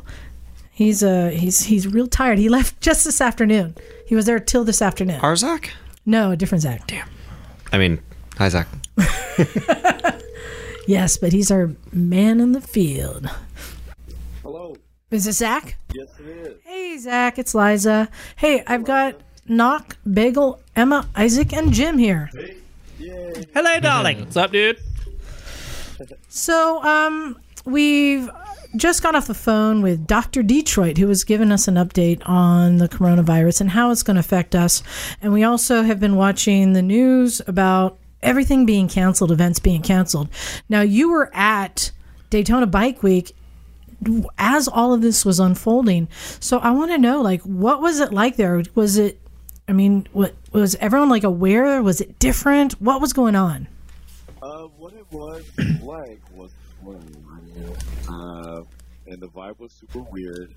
I don't think everybody was super aware at the beginning of the week, but by the end of the week, the word started getting around that, places were closing, permits were being pulled for food vendors and bars and stuff like that. So it was definitely unlike any other bike week I've been to. And they usually get 500,000 people there? Yeah, give or take, but it's usually just inundated, just packed full of people and bikes everywhere you go. And this year it was just easy to get around. It was weird. Yeah, you use this as an example. So to get from I think you said Main Street back to the campground, which is just kind of wall to wall bikers on show, usually takes you how long? It could take an hour. It could take an hour and a half. Because it's like rush hour traffic, but all bikes, and it's like a bike show, and everybody's looking around and having fun. And this year, it's just kind of like we were going from place to place, just in normal traffic. It was just weird. It was just like cars.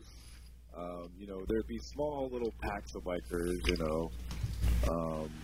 but it just was totally abnormal in the fact that it just wasn't, a rolling bike show everywhere you go. No. So, and was everyone talking about the virus, or were people there just going on, with the party? There was a little of both. We definitely, my crew definitely ended up continuing to party. But, I think at the beginning of the week, people were more talking about it jokingly, oh, coronavirus, haha, whatever. And then by the end of the week, it was more of, oh man, our booth is going to be shut down over here, or our restaurant or our bar is going to be shut down over here. Because, we have a lot of friends that are locals down there, and they work, they work the bars, they work the restaurants around town. So, it went from a joking mention of coronavirus to, people being concerned about losing money, is really what it boils down to, I think. And there was, were there any reported cases at the rally? Not that I know of. Word gets around pretty fast down there, believe it or not. Those Harley guys that gossip like a sewing circle.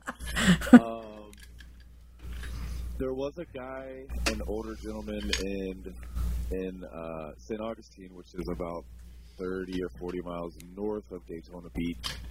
That was a confirmed case. He was 69 years old, and I guess he was staying over in St. Augustine the night before he was coming to Bike Week. and got quarantined in St. Augustine. So that's the one that everyone was talking about. It was on the local news down here, and he never made it there. So, yikes. Whether or not 50 others of his kind made it there, that's another story, I guess. And were you there the whole week?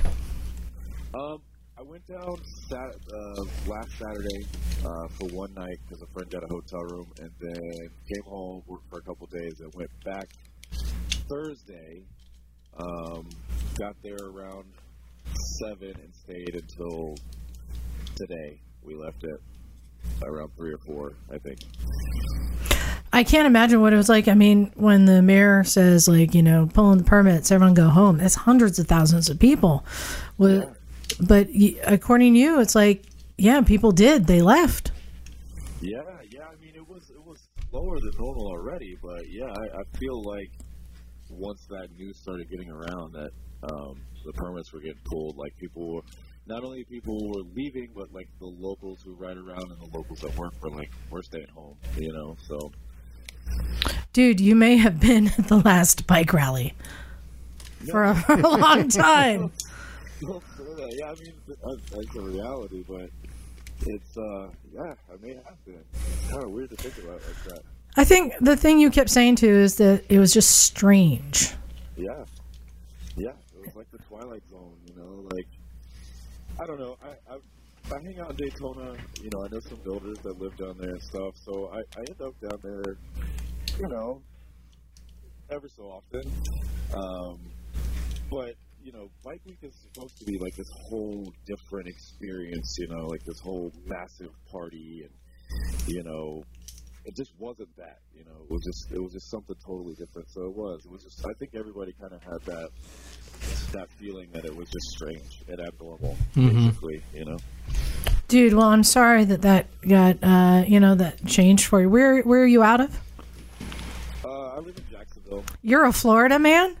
Yeah, I'm a Florida man. Hey. Straight up. Yeah, we're Jacksonville is it's kind of like South Georgia, but we're on the come up. Yeah. We're known for a lot of rednecks, but also a lot of hood areas. So nice mix going here, Nice. So what do you ride? Oh. I have I have a 1986 FXR, Harley Davidson FXR. Mm-hmm. Nice. That's my current running bike. I have a 2000 Dyna FXDS, which is, the dual disc brakes, kind of like a hopped up touring model or whatever, but that one's currently blown up. And then I have a 1978 KZ650 that's an ongoing project that's not quite ready yet. So the reliable bike. Yeah. I haven't for old shitty bikes that hardly ever work. No, but you are a bike builder. You customize. You and your crew have some really good looking bikes. Yeah. I mean, I'm more of a garage, hobbyist, I guess you could say. I do like working on my bikes. That's what I do for fun. But I definitely have some friends and acquaintances that are really super talented builders, fabricators, mechanics that, and those are the guys that were they showed up because they're worked all year on their bikes, to have them in shows at Bike Week. They were showing up regardless of what happened. So, it was cool to see them out there and, support them and, Nice. Well, be in the scene. So, well, I want to thank you for calling in. It was supposed to be, we had arranged this so you could call in and talk about the cool bikes and the cool stuff and the cool scene, and that's not at all what it is. But it still worked because this is what we are all facing. This is what we're all dealing with, and we're all trying to grasp how things are changed. But the one thing I think that everybody knows, what we're being told is wear gloves, wear a mask, and keep a safe distance from everyone. So that means your motorcycle gloves, your motorcycle helmet, and good riding formation. Yeah, sure. Yeah, motorcycle gloves and helmet, the first thing people think of when they come to Daytona. No one there wears gear. I know. It was like, instead of how it's people wear those do-rag things, Oh, God. behind the back, but you've never seen so many grimy ass bikers like in line to wash their hands. The most. People were washing their hands, and my girl had a little thing of hand sanitizer, and she's like jokingly like, $5 a squirt. We got $5 a squirt right here, Not gonna give you a squirt for $5 too. Bet he would. Hey, I think the most Florida thing I ever saw was a body cam video of a police officer arresting his own captain or the chief of police for DUI with no helmet on a motorcycle. Nice. Yeah, in or somewhere near Daytona. Yeah. I was gonna say that sounds a lot like something that would happen in Daytona. Yeah. If only there was meth involved. Dude was hammered. Dude was absolutely hammered. Nice. Well, I wanted to thank you for calling in and just, sharing that. I mean, at least it did happen, but it sounds like people were being responsible and got the hell out of there. And I don't know. Yeah, I don't know. I know you stayed to the end. Nice. Hopefully it turns out for the best. I mean, I really don't know what else to say. It's kind of like, I don't know. It's in a weird state now, but it's like it feels kind of powerless. I guess we don't really have a lot to fight this other than just like kind of staying home and washing our hands. I guess. And going for a ride. Well, they go for a ride. Yeah. Thank you for reaching out and calling in, and thank you for being a listener. I appreciate it. No, thank you for having me. I'm a Yeah, huge for sure. fan of all you guys. Oh, thank you, darling. I love you, Miss Emma. Oh, I love you too, darling. You're my very favorite. Oh, will you marry me, darling? Oh no, you've got a girlfriend. I'm sorry. Oh, yeah. Well, yeah, unfortunately, but she's cute though. Okay, well, okay. Nice. I want to get out there and see you guys one of these days. Oh, you're welcome. You're welcome here anytime, darling. Yeah, come on out. Cool. All right. Thank you very much, Zach. Thank you. You guys have a good night. All right. All right, easy, ma'am. Bye. Bye, Zach. Bye, darling. All right, you guys. Was that the socially responsible podcast? That's probably the most responsible one we've ever done. No, I feel so. that's resembling. Some people are going to be so mad they're going to like tune into their podcast on the way to work, and be like, something that isn't the virus. Then we'll be like, we're talking about the virus. No. Knock! What are you doing, you idiot? I love that. Read this. We got time to just do a couple of quick emails. All right. So, Knock, what you got there? All right, this one's for our friend Brian. My first dirt bike, dual sport. Okay, Misfits, greetings from Tennessee. Oh, God, here we go. I'm not going to do the accent. I come on. Yes, you are. Wait, what's... I don't know. How do people in Tennessee talk, man? I can do that one. You're close. Can you You're talk close. Tennessee talk? I can do. Well, you got it, I you can got do it. Tennessee. No, he You got can it. Tennessee. You got it right there. If you're going to try the accent, please don't let Knock do it. There you go, Isaac. Just talk like you're trying to sell a bucket of chicken. Oh my God! It actually, holy shit! It actually says that. That's the second. That's the second sentence. That's hilarious. Yes. All right. I'm sorry for what I'm about to do. Greetings from Tennessee. If you're going to try the accent, please don't let Knock do it. I want to sound like Billy Bob Thornton in Sling Blade. Anyhow, I'm in my late 40s, but have only been riding a few years. My everyday bike is a Ducati Multistrada Pikes Peak, and I also have an MT-07. Yeah, it's a good bike. I've had the Multi in the dirt a few times. I'm looking to get more into that scene. I want a plated bike that's suitable for a relative dirt novice. All of a sudden, I'm hungry for fried chicken. But I think that's more than I deserve right now. But that will also get me comfortably to and from the trails and at decent speeds. Nothing crazy, just fire roads, mild single track. I think I've narrowed my choices to the CRF 250L or CRF 450L. Yeah. I know Liza and Jim both have 250s. I'd love to know their thoughts. I like the ease of use and long maintenance intervals of the 250, but I like the on-road capability of the 450. If I'm riding upwards of 150 miles round trip to get to the trails, can the 250 do it comfortably? Would the maintenance intervals on the 450 cause me to eventually hate it? I'm also open to other suggestions, but I'm looking for a relatively light, true dual sport bike. I would go for the DRX, but fuck carburetors. Yeah. KTMs are rad too, but I think the maintenance would really kill me there. Give it the beans, Brian. So I think, I'm so Jim and I are sorry. probably the most qualified for this. Jim, so we both got the 250s, but I got that as a trail bike. I'm not really riding it around on the streets at all. I would say it would be too small, too underpowered for anything on asphalt. Well, first of all, I'll say it depends on how big it is. Right? Yeah. I think if you use 200 pounds as a benchmark, if you're more than 200 pounds, the bike's, it's underpowered. I'll just say that. I think it runs like 16, 17 horsepower or something like that. Oh, yeah, no. Bike. But it is a great trail bike. And, I've ridden it on the PCH and stuff. It rides fine.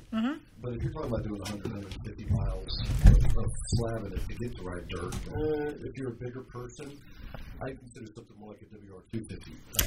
I was going to say a DRZ 400S. That's the other obvious choice, is the DRZ 400. Yeah, the plated DRZ 400. You didn't want carbs, though. How hard? 450L probably a good bet, man. He might not want to get into this, but how hard is it? Isn't it fairly easy to put a fuel injection system on a DRZ? No. Never mind. So the 450 is Never a mind. great bike, but it's like another $4,000 over the 250. It's really expensive. Well, just hang on there. Just, that 450, you need to read the maintenance schedule on it. Yeah, that's It's wild. He mentioned that. It is wild. He said he asked if the 450 maintenance schedule would make him hate himself. Yes, it would. Every 10K inspection for valves? No? No. What's wrong with that? 10K dismantle the top end of the engine. Oh, is it? I thought it was the more roadworthy kind of like No. relaxed build instead of the... So you ride to the dirt park. Before you go dirt riding, you take your top end apart. Then you go dirt riding. There you and then go. you take your top Oh, end wait a apart, minute. and Wait then a you ride minute. home. I've got it. The Mike's bike. What's that? The SWM. The swim. The SWM 500. Yeah. It is basically it's a revived Husqvarna under the name SWM. We talked about this a couple of weeks ago. What about? I'm not sure, but it's like an $8,000 500cc plated. It's a brilliant looking bike. dual It's sport epic. bike that is really good looking. Here's my recommendation. We rode down to Los Padres National Forest, right? Me and Justin Newport and other people. We slabbed it for a good hour and a half. I was on the Africa Twin, and other people had bigger bikes, but he was on his WR250, and that bike could do 75 miles an hour, 80 miles an hour, no problem. He's not a small guy. And then rip around the dirt all day, had an oversized tank on it. So, and I think you can find, and the thing about those as opposed to here's the thing about the CRF 250 is it doesn't come great stock. Again, if you're a bigger person, you have to drop $600 into the suspension. Then you have to throw a lot of other things on there. So I would be looking at getting like a used WR250 that's already got the stuff on it. That is 2 or 3 years old. And I'm just gonna Those say, don't discount a KLR 650. I like riding that in the dirt, and I do like when we go to the dirt bike park. And that bike's I like it. It's a tractor. You could tour on it. Yeah. You can do. I thought it was going to be heavy and awkward in the dirt. It wasn't. It doesn't feel that. It looks like it will, but it's all that plastic. It's a very capable bike. So, Brian, if you want to grow a scraggly gray beard and immediately become a crusty old man, you can get a KLR 650. There you go. Yeah. Emma. Hello, darling. You got an email there. Oh, yes, I have one from Matt A. Hey, Matt. In Portland, Oregon. No, he's just in Oregon. He didn't say he's from Portland. Greetings from Oregon, ! I've been a listener for some time, open brackets, after Norman Reedus, close brackets. And of last week, I've listened to every episode. Oh, my God. Good Lord. Punishing He's clearly a masochist. That's a feat. To some degree. Flagellating yourself. I was fortunate enough to meet Liza, Bagel, and Jim at last year's One Show. Ah, yes. Nice. However, we're coming to the main attraction. I met Miss Emma this year and was one of the proud recipients of some killer Evel Knievel socks. Oh, yes. Oh, and they're Socks, they're bro. just Get them socks. epic socks.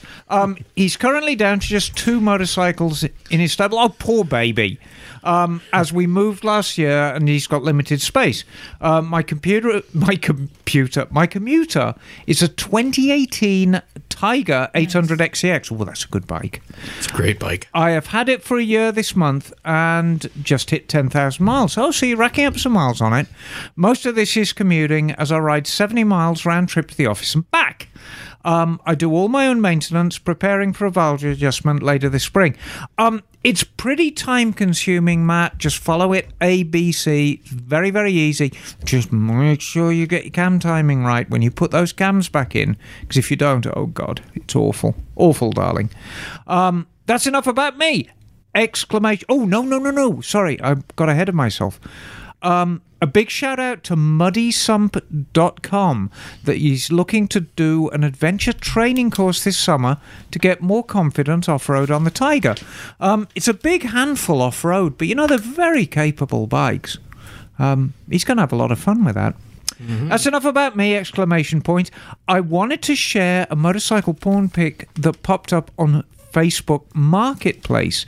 If I had the room for this 1977 Moto Guzzi 850 T3, it would be in my garage today. Oh, yeah. So he sent the details of the listing, and we can probably don't let Isaac see it. He's a sucker for buying. I already saw it. I got a little bit erect, but I'm over it now. I tell you what, this is an interesting bike.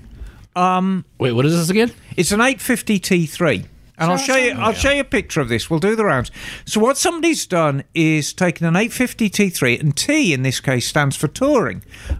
It's kind of a standard bike, and somebody's put a fairing from an early Le Mans on it and sort of taken the fenders off and done a cafe race style. And it looks handsome enough, but I tell you what, it's just a good old standard bike. I think if you were to get rid of the fairing... I like the fairing. No, but it doesn't belong on this bike. Fairings belong on all bikes. It's got... Yeah. Just take any bike, add more fairing. Claim, sir. Let's see the picture. I tell you what, it's a good bike, though. So, and it's $1,300. Oh, it's going to... Hey. Wow. Yay! That's the part that turned me on. And it comes with a lift.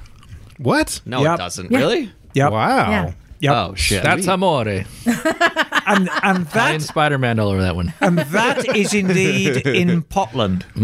Yeah. I think you'd need to lose those red fork legs, though. They're a bit odd. Here's the reason I wouldn't want it, though, is because I have 4 running bikes right now out of 4. 4 out of 4 running.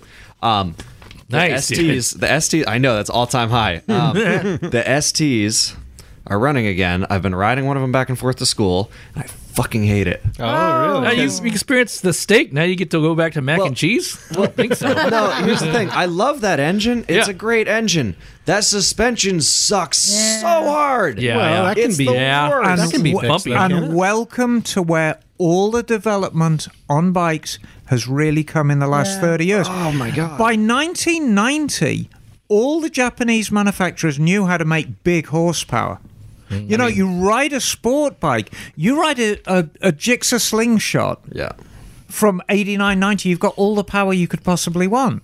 The brakes are a bit core blimey, but the suspension is really core blimey. Yeah. It goes like wub wub wub every time you hit a bump, and it just sucks. Sounds like they need servicing. The suspension? Yeah. No, it's from 1991. Yeah, it's not even. It's not worth the money to replace the suspension. It's suffering from exactly the same fate as every other bike from that period. And as an owner of a bike of that period, the RF, they all need to shed a few pounds. I mean, they're all too bloody porky. It's as simple as that. No, my ST is a skinny girl. Well, and it's a big porker. Since we didn't talk about what we did today, I will say I do have the KTM in the shop. I found a mechanic with a KTM reader who can try and help me figure out the speedo problem. Very good. In fact, they said they have a guy who loves to work on KTM electrical parts. Ooh. He's a master. That guy is probably a sociopath. That is not a real person. You're getting catfished. Exactly. This man doesn't exist. You're definitely getting. Did he? Is he like a Nigerian prince too? So we shall see. But I do have one quick announcement. Thank you to all of our new Patreon subscribers and the people who upgraded to the $5. Don't forget, for all of our subscribers at the $5 a month level, you're going to get a free T-shirt sent to you. That includes shipping, the T-shirt and shipping. $5 a month. Sign up. It is being designed right now, so we're still working on it, but it's going to be awesome. And It's a labor of love, baby. A very, very brief announcement from me. After a few months hiatus, I have had a new batch of Emma's Army stickers made up. Booyah. These are very high quality stickers. I guarantee if you put them on your bike, you'll go 5 miles an hour faster. Oh. And it is quite an exclusive club. I will give you a sticker for free just for being who you are, darling.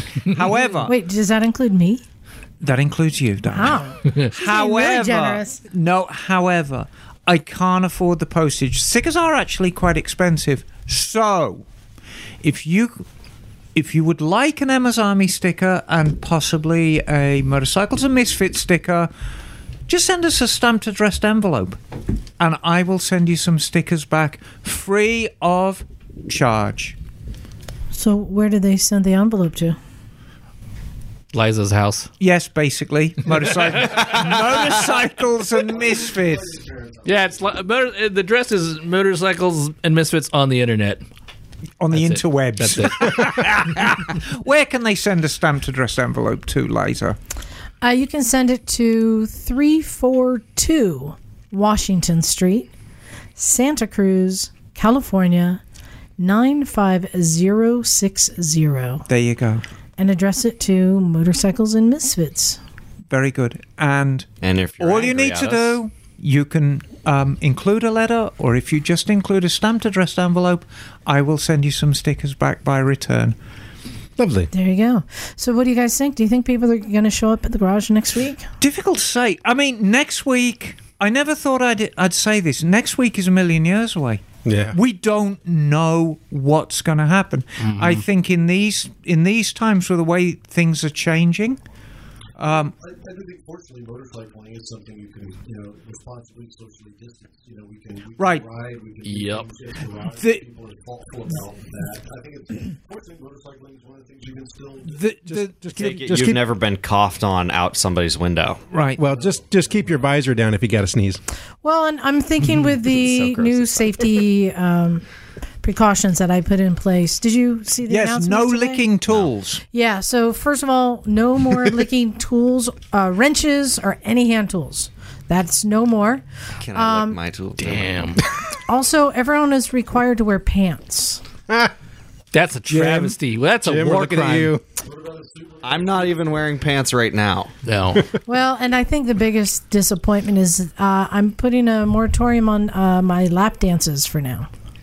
Nasty Getting or business. giving? Just Giving. nasty. No more lap dances. But you'll still receive lap It's a dances. sadder world. Yes. No. That's social isolation. And you did put a PS on it as well, didn't you? Yeah, I did. I didn't make it official, but I wanted to add that. Full disclosure: there will still be wet smoochy kisses from Miss Emma because no matter I'm how hard we try, untrainable. we cannot retrain her. I'm like a next week we're just I'm going like to- a feral kitten. Next week we're just going a full latex So bodysuit. just be Disgusting. warned. Yeah, she can't help it. I know. So, you guys, everything's changing, but one thing I know that we have is we have this community. Absolutely. And we are still going to be doing the show. I don't know how many people are going to work tomorrow will listen, but hopefully people will listen to the show. I got learn bikes something. to fix. I'm going to work tomorrow. I'm going to work tomorrow. Six of us were stuck in this tiny ass room together all night. Seriously. I mean, seriously. Oh, cool, blimey. Oh, no. Let's wrap this shit show up. So thank you everyone for listening and for sticking with us. And hang in there. Hang in there. Hang in there and go for a ride. Just remember, riding is good for mental health. It is good for mental health. And you're basically like a giant condom when you're wearing all the gear. This is another reason to wear all the gear all the time. At gat. Yeah. Don't touch Exactly. nobody. Be I safe. touched you. Don't touch me, man. I touched you. Thank you, everyone. This is Liza. Nah. It's not. Bagel. Emma, darling. Isaac. And we're out of here. Give it the beans. Cool.